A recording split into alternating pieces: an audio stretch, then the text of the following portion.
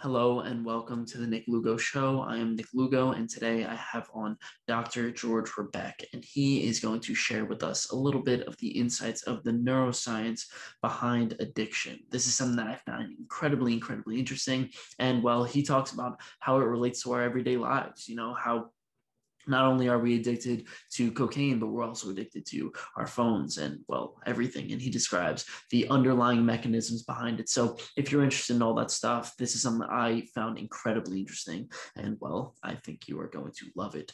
So let's get on to the episode.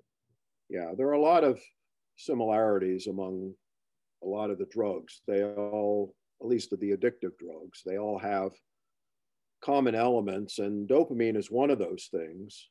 Yeah. Dopamine doesn't act by itself. There's a lot of other mechanisms. Dopamine is more of a modulator. I think of it as a modulator because it sort of allows certain things to happen. It doesn't make things happen, but it allows things to happen. So, for example, it might enhance the way that glutamate works. Glutamate is an important transmitter. It's probably right? the most common transmitter in the brain, at least excitatory transmitter. Somewhere around 50% of all the synapses in the brain use glutamate as a transmitter. Okay. And glutamate's a powerful excitant, but dopamine sort of allows glutamate to work better so that it can actually drive behavior. And people originally focused on dopamine because it was the first transmitter that could easily be tested and studied. It was a simple amine, and so people could look at it. And so, dopamine, norepinephrine, serotonin, they were the first group of transmitters that really got studied a lot back in the 60s. And so there was a lot of emphasis on those transmitters. But we've since learned, since the 1960s, that there's a lot more going on in the brain than just dopamine and norepinephrine and serotonin. And glutamate is one of those things. We didn't know much about glutamate in the 1960s. And so you have to kind of be careful because if you just look at the old literature, you kind of think that dopamine drives everything, or norepinephrine or serotonin, thinking about depression, for example, and psychotic behavior. They focus a lot on the amines, dopamine and norepinephrine and serotonin. But as we're finding out now, some of the treatments for depression actually involve ketamine, which is a drug that interferes with glutamate transmission. And so the system is a lot more complicated than you might think. And dopamine is an important part of that, but it's not the only part. And all of the drugs that involve some type of addictive mechanism, whether it's alcohol or cocaine or amphetamine or ecstasy, they all have an effect on the dopamine system. But that in turn has an effect on glutamate, which also affects other transmitters. So it's a complicated process, and that's why there hasn't been very much treatment developed for addiction, because it is so complicated. So let me take you through a scenario. I think this will be very helpful for my understanding as well as everyone else's understanding. There's a common situation that happens where I like to think of, it's Thursday night, you're sitting there and you've been saying, you know what, I haven't really gone to the gym that much. I really need to get started. I haven't worked out in maybe a few months, and I'm starting to gain weight. You kind of take a look and you're like, you know what? I'm going to start going to the gym, right? So we could call that your prefrontal cortex, right? That's you planning. That's your planning aspect of your brain saying, all right, I'm going to get started and I'm going to do it, Then Friday morning comes around, or, let's say it's the next day, and you made this incredible plan to start going to the gym, to really get started. But your basal ganglia, right, your dopaminergic centers, everything that's going on inside that we could say is determining your action, is telling you, don't go to the gym, don't go to the gym. And you end up waking up the next morning and not going to the gym.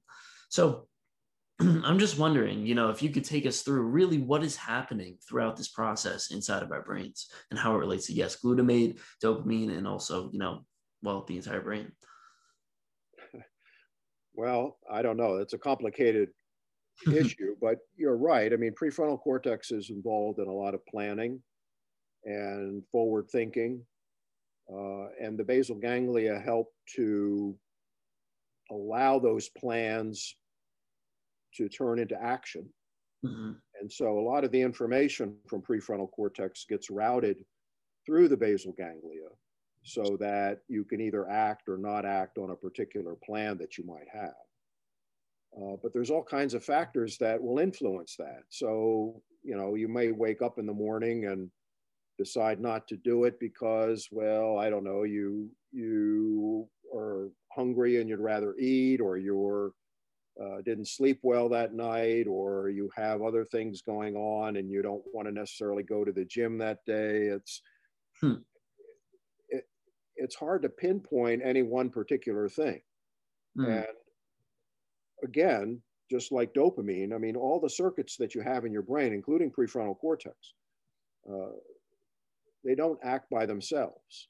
And so prefrontal cortex, like I said, is communicating with the basal ganglia, but the basal ganglia is getting input from the amygdala. The amygdala is sending information to prefrontal cortex. The amygdala plays a role in emotional behavior Mm-hmm. and how strongly you might desire to go to the gym.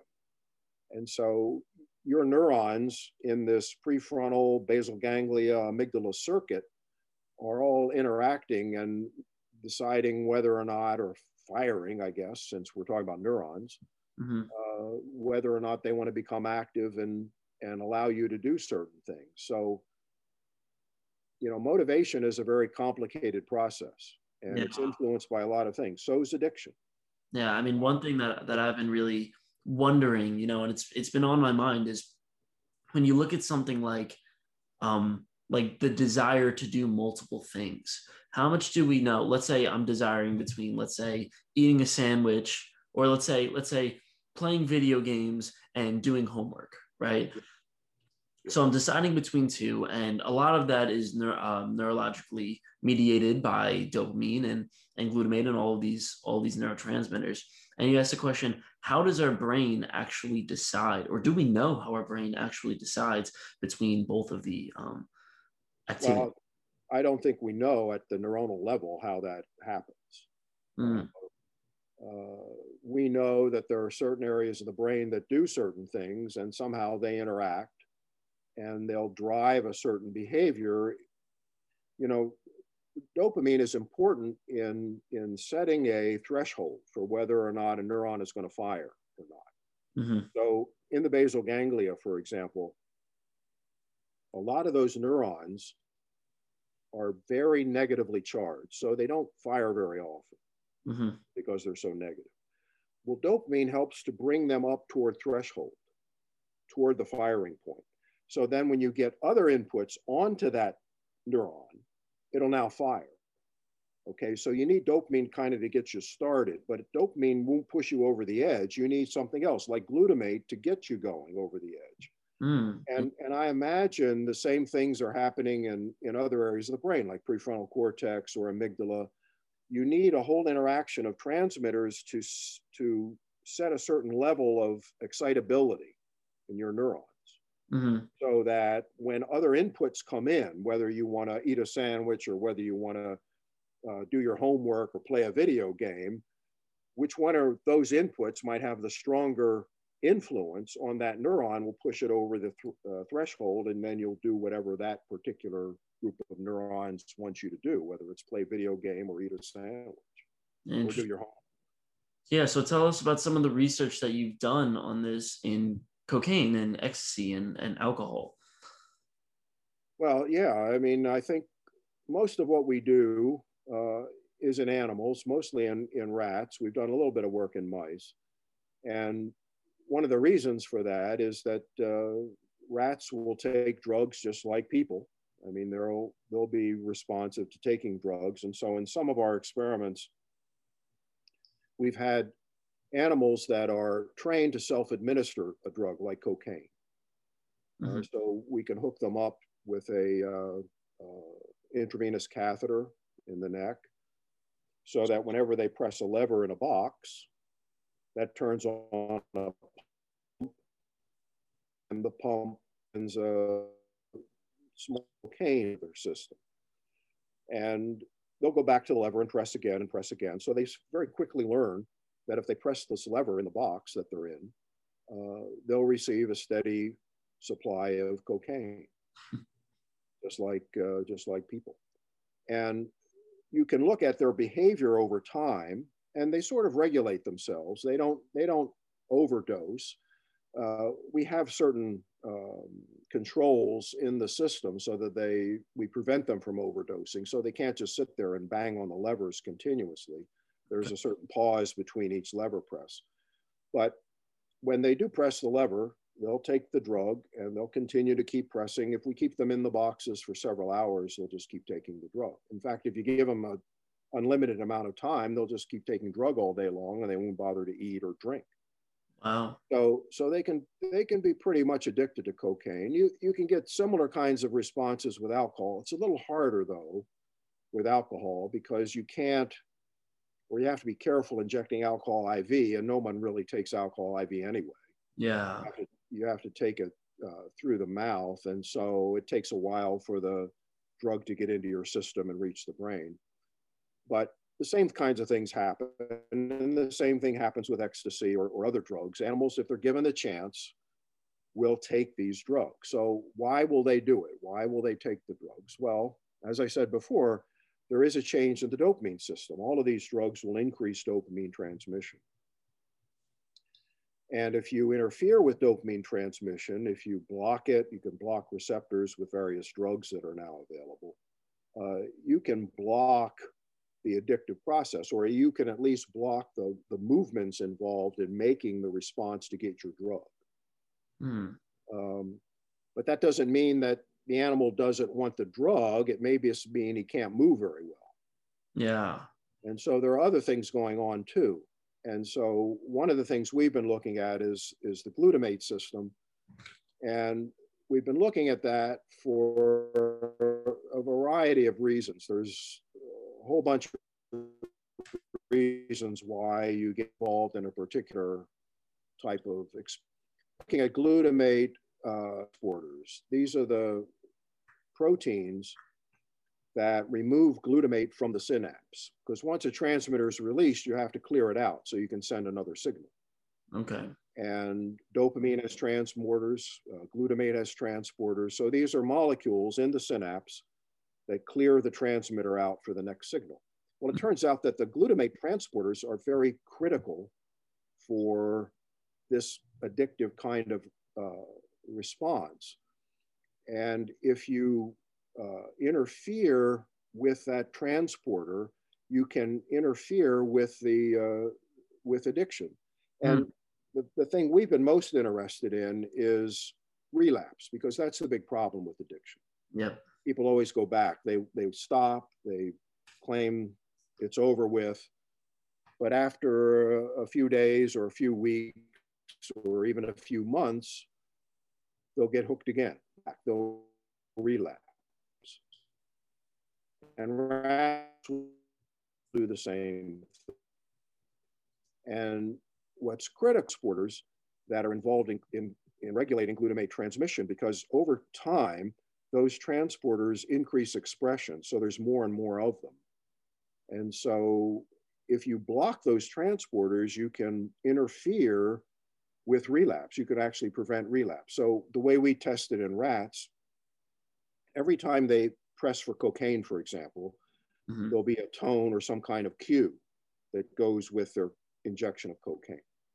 So they get cocaine, they get a cue, cocaine, they get a cue, cocaine, they get a cue. And after several days of that, we then stop giving them the cocaine. We just sort of put them on a cycle where they don't have access to the drug anymore. So they're during a period of abstention from the drug. And then after a few days of that, when they stop responding, we give them just the cue. And they'll go to the lever and start pressing, even though they're not getting cocaine anymore, they're just responding to the cue. And the same thing happens in addicts.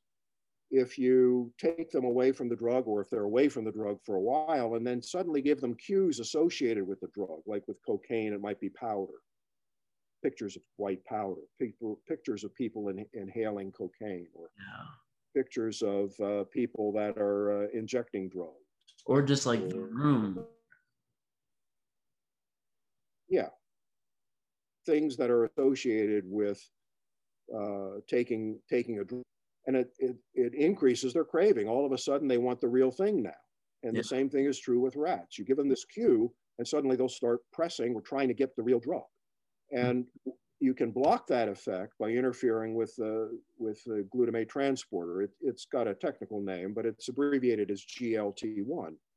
Mm-hmm. It's one of the primary transporters of glutamate in the brain. And so if we interfere with that, we can block this response to the cue. And we've tried, well, people have tried it in humans, but it's hard to go from a rat to a human right away. Yeah. Because humans have all kinds of reasons for taking a drug. With a rat, there's only one reason. You give it to the rat. Humans have other choices, right? I mean, you can do other things. You don't have to just sit there and take a drug. You can go out and drive your car. You can play a video game. You can do whatever you want. Yeah. And so there are different choices involved for humans. But the same mechanisms are involved. It's just a little harder to study in humans. So if you give some of these drugs that interfere with glutamate transmission, you can also interfere with some craving for alcohol in humans. There's been some studies for that have been done, not very many. We did a little study in our department with some humans that were alcoholics, or that were defined as alcoholics because of their craving for alcohol. Mm-hmm. And we found that the level of glutamate, the overall level of glutamate, if you measure it using MRI in the brain, is higher in those people, which would suggest that there is a problem with how glutamate is regulated. Yeah. And so, it's possible you could try to interfere in human addiction with a glutamate drug that interferes with that transporter. But like I said, it's a little more complicated in humans because there are other things that could be involved there. There are other things they may want to do, and so it's a little more difficult. But in rats, it's a relatively simple system that we've been able to delineate. And so we hope at some point we'll be able to move along and be able to treat human addiction a little bit better.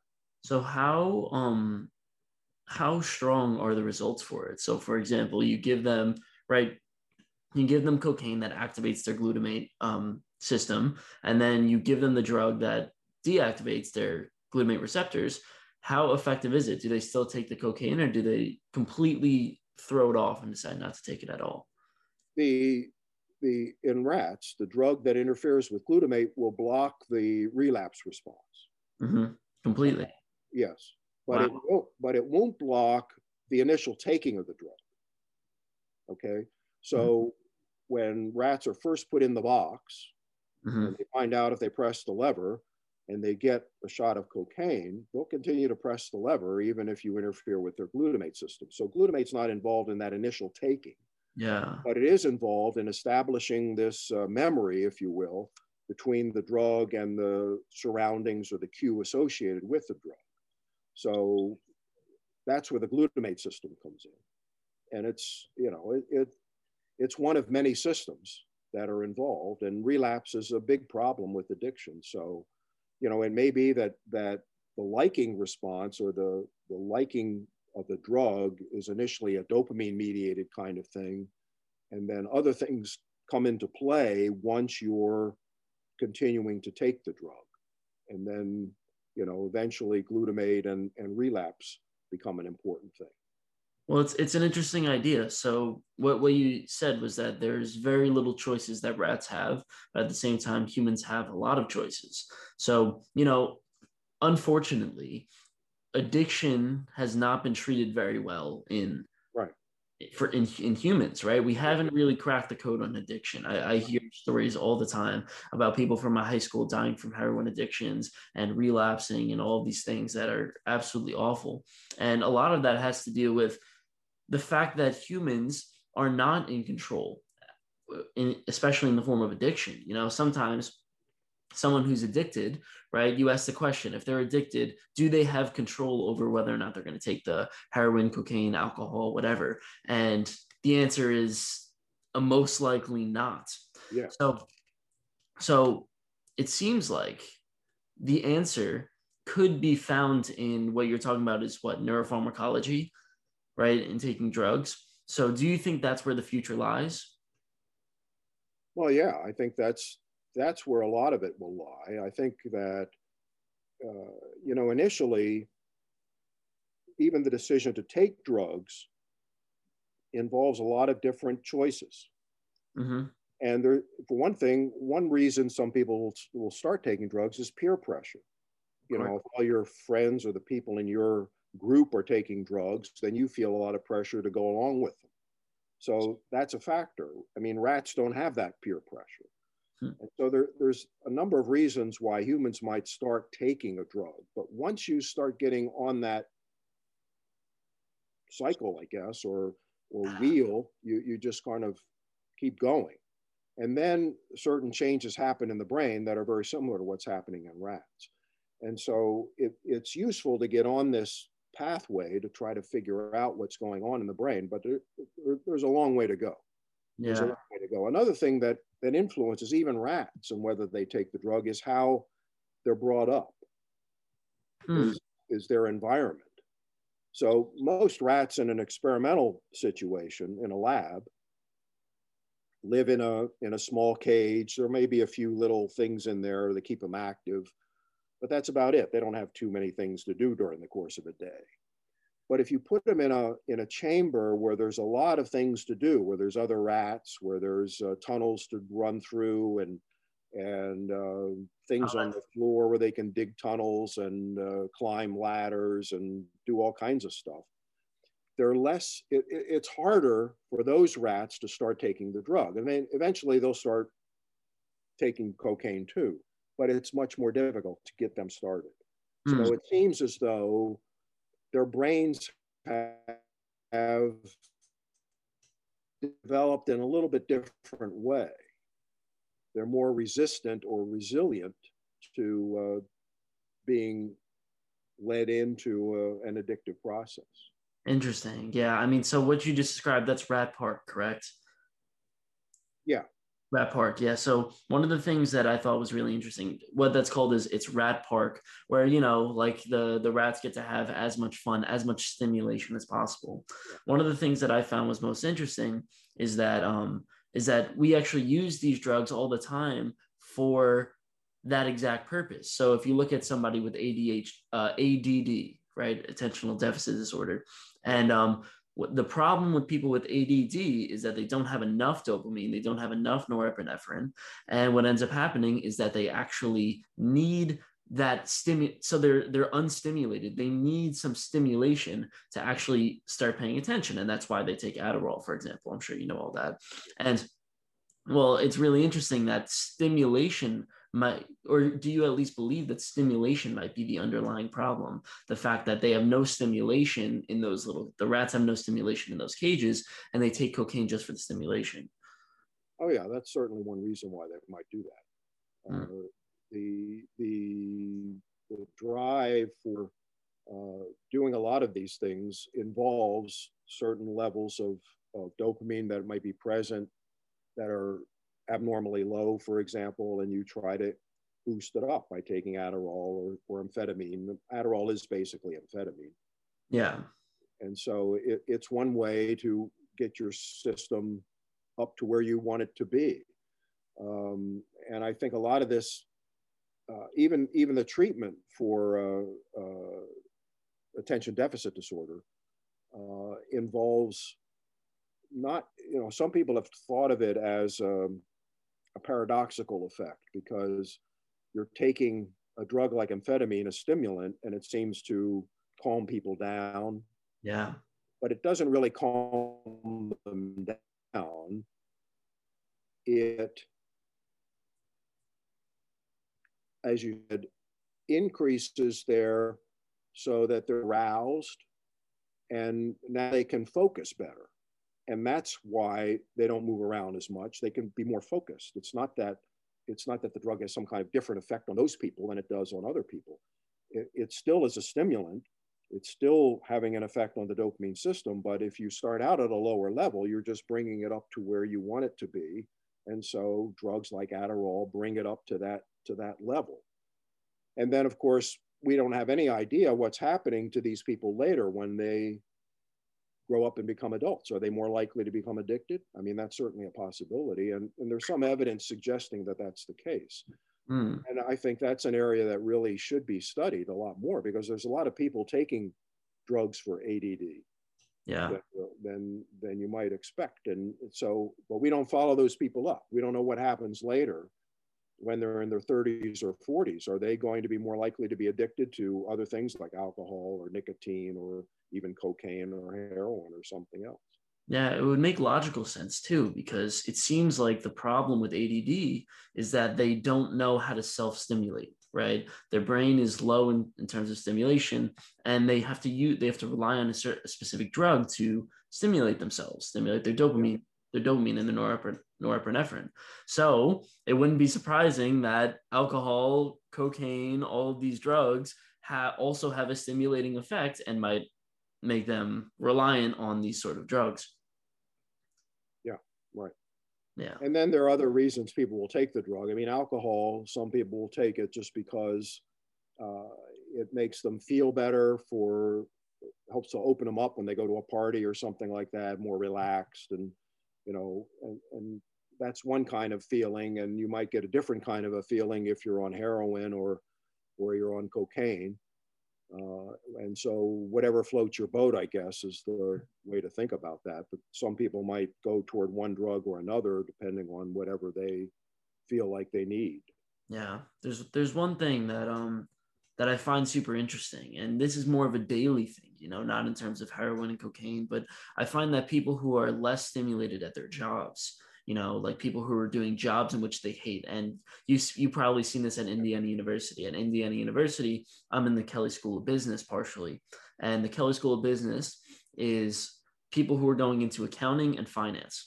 And the thing about accounting and finance is that nobody would go into accounting and finance if it weren't for the money, right? Yeah.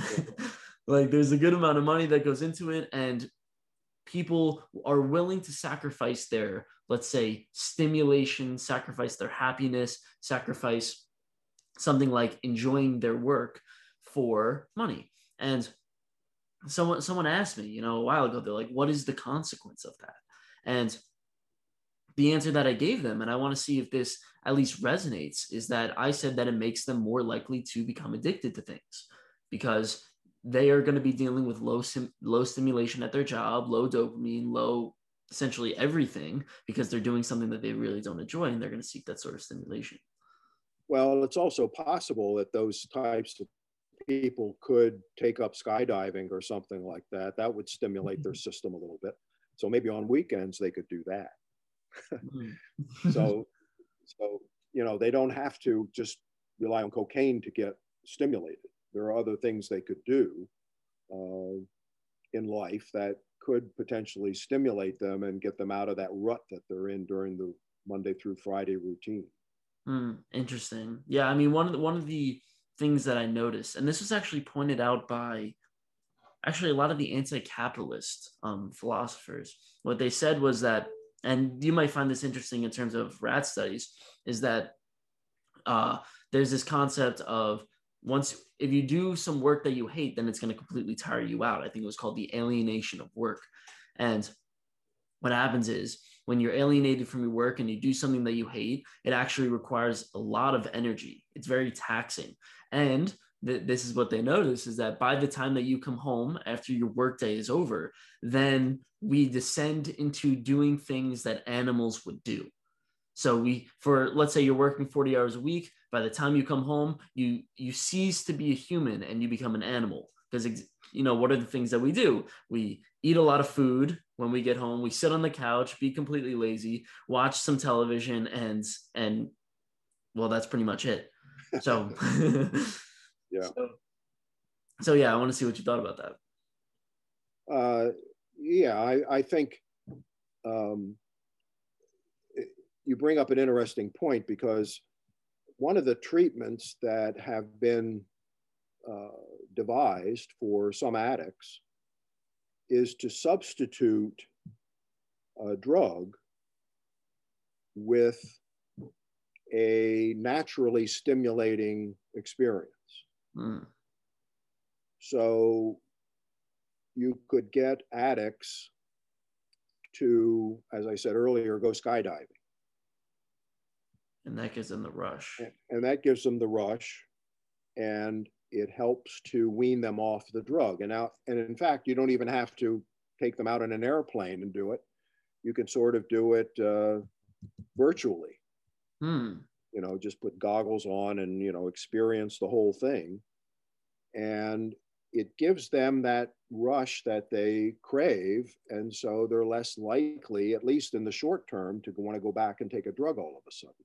So there are people who are developing that kind of testing for potential treatment of addiction, that substituting some natural kind of form of stimulation can help to alleviate some cravings for drugs. Interesting. One thing that I found that was well completely related to this topic is the fact that after you do cocaine for a while, and this is something that you said in one of your studies, after you do cocaine for a while, your brain actually receives some type of damage, right? Like you receive damage to your dopamine receptors, as well as your glutamine receptors, as well as many other parts of your brain. So I would like to, well, I guess this is a better way of looking at it. One of the things that my friends really, and this is more prominent with nicotine, is they tell me all the time, they say, oh yeah, you know, I'm not going to get addicted to nicotine. What's the harm? And if the harm is really bad, then I'm just going to quit. And my argument back to them is, well, even if you get addicted for a little while and then you quit, then you're still causing more damage to your brain every single day. So I would like for you to give a convincer, right? A little convincer argument as to when you're taking cocaine, when you're doing nicotine, what exactly is it that what harm are you causing to your brain? Well, first of all, it's not even just the brain that's affected. There's all kinds of systems that are affected by these drugs. Your cardiovascular, for example. So a drug like amphetamine can increase blood pressure, increase heart rate. And because it increases blood pressure, one of the things it does in the brain, even without thinking about neurons, is it interferes with blood flow through the brain. So it can actually cause mini strokes. So you get certain areas of the brain that are where you have a rupture of the blood vessels, tiny blood vessels in the brain. And so there are areas of the brain that are now not getting the normal blood flow that they need, and eventually those areas will die off. I mean, and there are many cases of amphetamine addicts. Amphetamine was a big problem in the 1950s and 60s, and then it goes underground, it comes back up, and it goes underground, comes back up. So there are certain waves over time. But back in the 50s and 60s, when people first started looking at amphetamine addiction closely, they found a lot of brain damage, actually dead areas of the brain, because addicts were taking so much drug, they're influencing the blood. It's true, there are other things that are happening too. So your receptors change. I mean, the brain is a plastic thing, right? It adapts, it changes based on your experiences.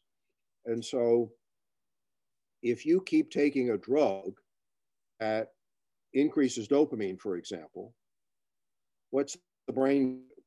It's not going to sit there and say, okay, I'll take all this dopamine that's coming out. No, it adapts. How does it adapt? Well, the receptors for dopamine will start decreasing because you don't need as many receptors if you have all this dopamine coming out, right? Because amphetamine is promoting it or cocaine is promoting it.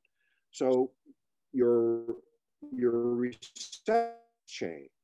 You lose sensitivity in some receptors. And when you then stop taking the drug all of a sudden, you have this system where you're not releasing dopamine and your receptors are not sensitive to dopamine anymore. So it's as though you have a low level of dopamine. It's just like going back to the ADHD kid. You know, the deficit system. So you now need stimulation. So what do you do? Well, I'll start taking a drug again. You see, the changes that occur in the brain sort of promote or allow addiction to keep going. It becomes a vicious cycle. Neurochemically, that's the thing. Yeah, Like right. you know, one of the things that I find is that willpower is very difficult, and this is probably a great transition into your studies on relapse.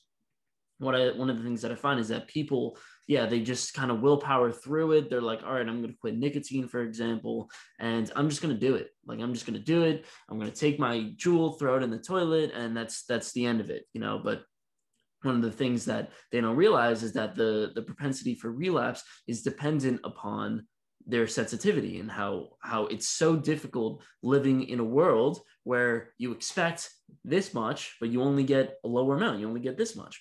And yeah, so tell us how you've been able to sort of figure that out with relapse. Well, the problem with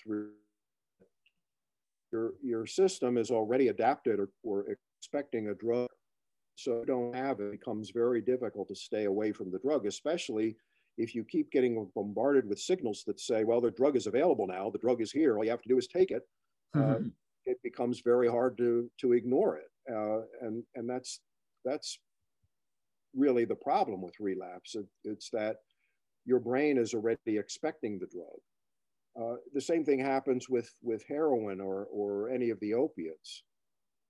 Um, your system adapts. So if you're taking heroin all the time, the opioid receptors in your brain decrease. They lose their sensitivity because you don't need to have them as sensitive, since you're taking a lot of opiates that are releasing a lot of endogenous opiates. You know, the enkephalins, you've heard about them, and Yep. the brain has a lot of endogenous opiates. And so if these things are being real time, the opioid receptors go down in number, they become less sensitive. And as a result, when you stop taking the drug, you have this system where you don't have release of any of your endogenous opiates. Your receptors are less sensitive. And so you're going to be more sensitive to pain. That's one of the things the opiates do, is decrease pain. So if you have a low level of opiates, you're going to be more sensitive to pain. You're going to have all the other effects associated with low opiates. You're going to have fever, for example. You're not going to feel very well. You're going to feel nauseous. And so it's very easy then to go back and say, well, I don't like this. I want to take the drug. I wasn't this sick when I was on the drug. And so they go back and take the drug Yeah. because the drug is sort of substituting for what you have normally in your brain. So the brain has been adapting. That's what the problem with relapse is. The brain adapts to the situation. And so when you're in that situation on the drug, okay. But when you stop taking the drug, tension is going to start building up, building up, building up until you can't stand it anymore, and you go back to taking the drug. Yeah, there was one study that really got to me. It was a study on a few smokers. It was done by the government, I'm pretty sure, and it was a study on a few smokers years after they quit successfully, right? So this is somebody who hasn't smoked in 10 years, 15 years, 20 years, and they well asked them. Well, they put them in an MRI machine and they showed them pictures of nicotine and gave them smells of smoke and all these things. And they found that throughout the time from, I think it was like 5 years to 10 years to 15 years, they had them come in multiple times. Every single time, their dopamine activation when smelling that smoke and seeing the stimuli was the same. It never changed. So for example, if you have 100 units of dopamine, it's going to be constant throughout the entire time. The only difference, and the reason why they were able to quit successfully, is that every single time they did that, every single time they came in successfully, their prefrontal cortex actually lit up more. So from year 5 to year 10, they had more lighting up in the prefrontal cortex in year 10. So it seems like, and this is the unfortunate answer, is that when you become addicted to something, your cravings for that will never go away. It's more of, you're craving for that sensation. It will never go away. You only just need to become stronger to fight it. Right. And that's an important role for prefrontal cortex. In Yeah. fact, the same thing happens in cocaine addicts. If you look at their brain scans in an MRI machine, their prefrontal cortex is lower. The level of activity in prefrontal cortex is lower than non-addicted individuals. Hmm. Interesting. So they don't have that ability to activate the prefrontal cortex to overcome whatever addiction they have. Wow. Yeah. I mean, one of the things that I found that was really interesting is they did a study on Buddhist monks. And Buddhist monks, they found that there was more than average activation in their prefrontal cortex. So are you suggesting that making a sort of lifestyle change like getting rid of cocaine or something as simple as getting rid of nicotine requires not only a simple action but an entire restructuring of your brain? Well, your brain has to change. You have to bring it back to where you want it to be, and it takes time. I mean, and again, it may have something to do with your background and how you're brought up, just like the rats that are in the excited environment or the extended environment compared to rats that are maybe you have better ability to drive your prefrontal cortex, to activate your prefrontal cortex so you don't become addicted if you have a certain kind of background. Maybe monks have a different kind of background or ability to raise their prefrontal cortex that some other people may not. And so these other people are more likely to relapse back to taking a drug again. Yeah, so that's certainly a possibility. So that's it. That's an interesting idea. So what do we know? And I know this is outside of your realm of study, so you could say that this is not that you don't know, but what do we know about being able to increase your prefrontal cortex, right? Being able to increase the size of your prefrontal cortex through neuroplasticity measures. Well, yeah, a lot of this is speculation anyway. I mean, we don't have any hard evidence about how to do anything like that. Mm. Uh, there are certain things you can do to activate prefrontal cortex. Certain kinds of tasks that are more complex. It's an area of the brain that's associated with higher order cognitive kind of processes, and we don't know in addicts whether their prefrontal cortex is low to begin with because we haven't done an MRI scan of someone who hasn't been addicted yet. Mm. We don't have that kind of information. We might have the information after they become addicted, but we don't know what their prefrontal cortex was doing before that. And so maybe it was low in the first place and that allowed them to become addicted, or maybe not. We don't know that. We know that if prefrontal cortex, if you can build it up and activate it after addiction, maybe you can prevent relapse. Mm. But maybe the problem lies somewhere else, and the prefrontal cortex activation is just helping to overcome that other problem. You see Yeah. what I'm saying? We just don't know that because you don't have the luxury of studying an addict before he becomes addicted. We Mm. don't know who's going to become addicted before they're addicted, and so we don't have that kind of background information. That's why rats are useful because we can control rats. We can look at them before we expose them to the drug and look at them after we expose them to the drug. But as I said, rats live in a relatively simple environment or a simple thing. And so, they don't have issues like peer pressure. They don't have issues like, I'm watching TV and I see all these ads about alcohol and I want to start taking alcohol like people do. And so it's a difficult kind of a problem. And that's one of the reasons why addiction is so difficult to study and to treat. Yeah. Seems like a lot of the problems are correlational, right? In Yeah, human, everything's correlational. I thought one of the things that was really interesting is in one of your studies, you found that stress actually decreases the prefrontal cortex in prefrontal cortex activity in rats, and I think that's super interesting because when we think about relapse, a lot of the relapse actually comes from stress. exactly. Yeah. Stress is one of the factors that drives relapse, just like cues can drive relapse. Mm-hmm.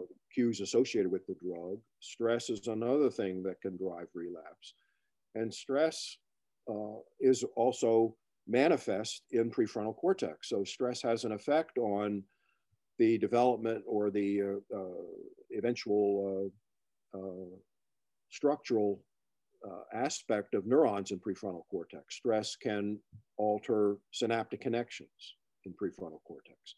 Stress can alter the extent of dendritic connections between neurons in prefrontal cortex. So stress is another big factor. And then that opens up a whole nother problem because there's all different kinds of stress. Yeah. You know, for some people, certain things can be stressful, and other people, those same things may not be stressful. So again, it's really hard to narrow and make a definitive statement about it. You can look at it in rats, and you can stress rats in various ways.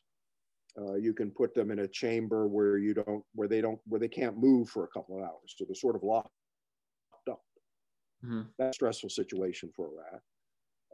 You can shock them. That's another stressful situation for a rat. But what's the equivalent in humans? Yeah. It's difficult to know. So we may be able to prevent addiction in rats, but we're a long way from preventing addiction in people because it's a complicated process. And the other thing too that you have to keep in mind is that a lot of the work being done in addiction is funded through the government. You don't have a lot of private companies trying to study addiction because there's no real financial incentive for them to study. I mean, what kind of financial incentive do you have? I mean, you know, most addicts aren't very rich. I mean, they're not going to be wanting to take a $100 pill to get rid of their addiction. They'll rather just take the drug or whatever it is. Yeah.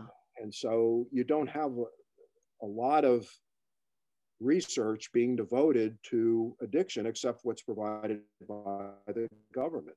Different from what we have for a lot of drugs for depression or schizophrenia or other kinds of diseases, or even a vaccine for a virus.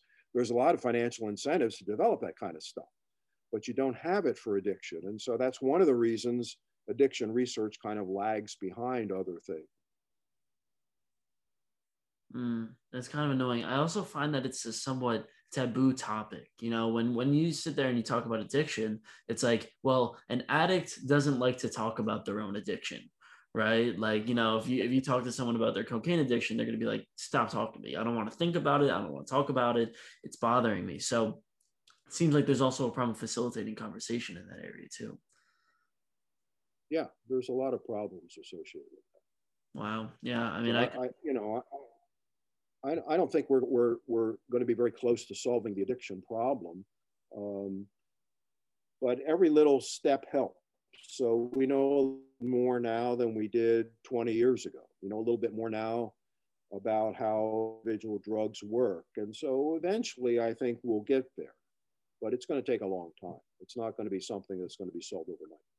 Yeah, no, that's hopeful. And I just wanted to end this. So I just want to end this call with one last question. And I think this is something that is really, well, practical. A good way to end it is, do you have any practical advice for people who are, you know, potentially, let's say someone going into college, because you deal with college students. Do you have any practical advice for people as they start to enter the world of dopamine and drugs and all of these things?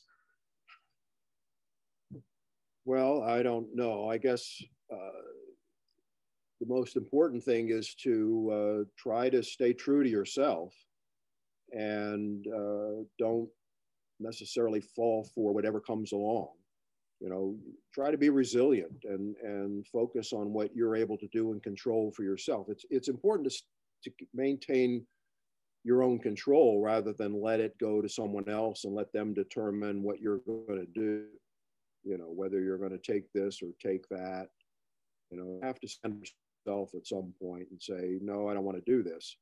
Some people it's going to be easier for some people to do that than others. I mean, it's a difficult kind of a thing, but it again depends on how you're brought up and how you're thinking. Try to be independent and try to live your own life and don't knuckle into whatever comes along, and you know, Yeah. stand firm in what you believe. It's not easy to do. I understand that.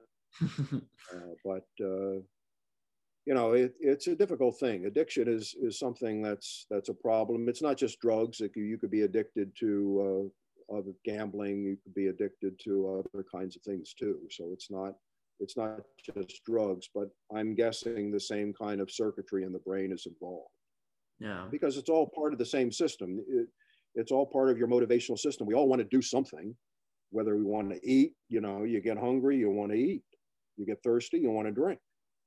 And so that's all part of your motivational system. And that motivational system is the one that's vulnerable to whatever these drugs can do. Interesting. And it's difficult to try to interfere with that. So you have to try and stand up on your own 2 feet and do whatever you can as an individual and maintain your own self-control. Yeah, no, I think that's my advice. No, I think that's a great lesson. I mean, what you've been essentially saying is, and this is what we've been talking about, is the answer sort of lies in the prefrontal cortex. The answer lies with your logical thinking brain, the one that, gives you that sort of self-control. And yeah, it's the cortex, but the cortex interacts with so many other parts of the brain too. It's not all just one part. It's just like it's not all dopamine, it's not all prefrontal cortex. It's how everything talks to everything else. So you have a lot of circuits in the brain, and that's one of the areas the research is going now is through circuits. It's not just one part of the brain, it's how that part of the brain connects to other parts of the brain and how that circuitry plays a role in driving behavior. So it's an entire circuit. It's a lot of things. Yeah. I mean, it's definitely, the brain is known for being complex. If it was easy, we would have figured it out a long time ago if it was easy. So there's still a long way to go in trying to solve the problem of addiction. Yeah, well, you know what? Thank you for doing your work because, well, I'm happy that we're getting closer. So yeah, well, thanks for this. I enjoyed it. It's good to talk about these things. Yeah, no, I appreciate having you on, and you have a great day. Okay, thank you. You too.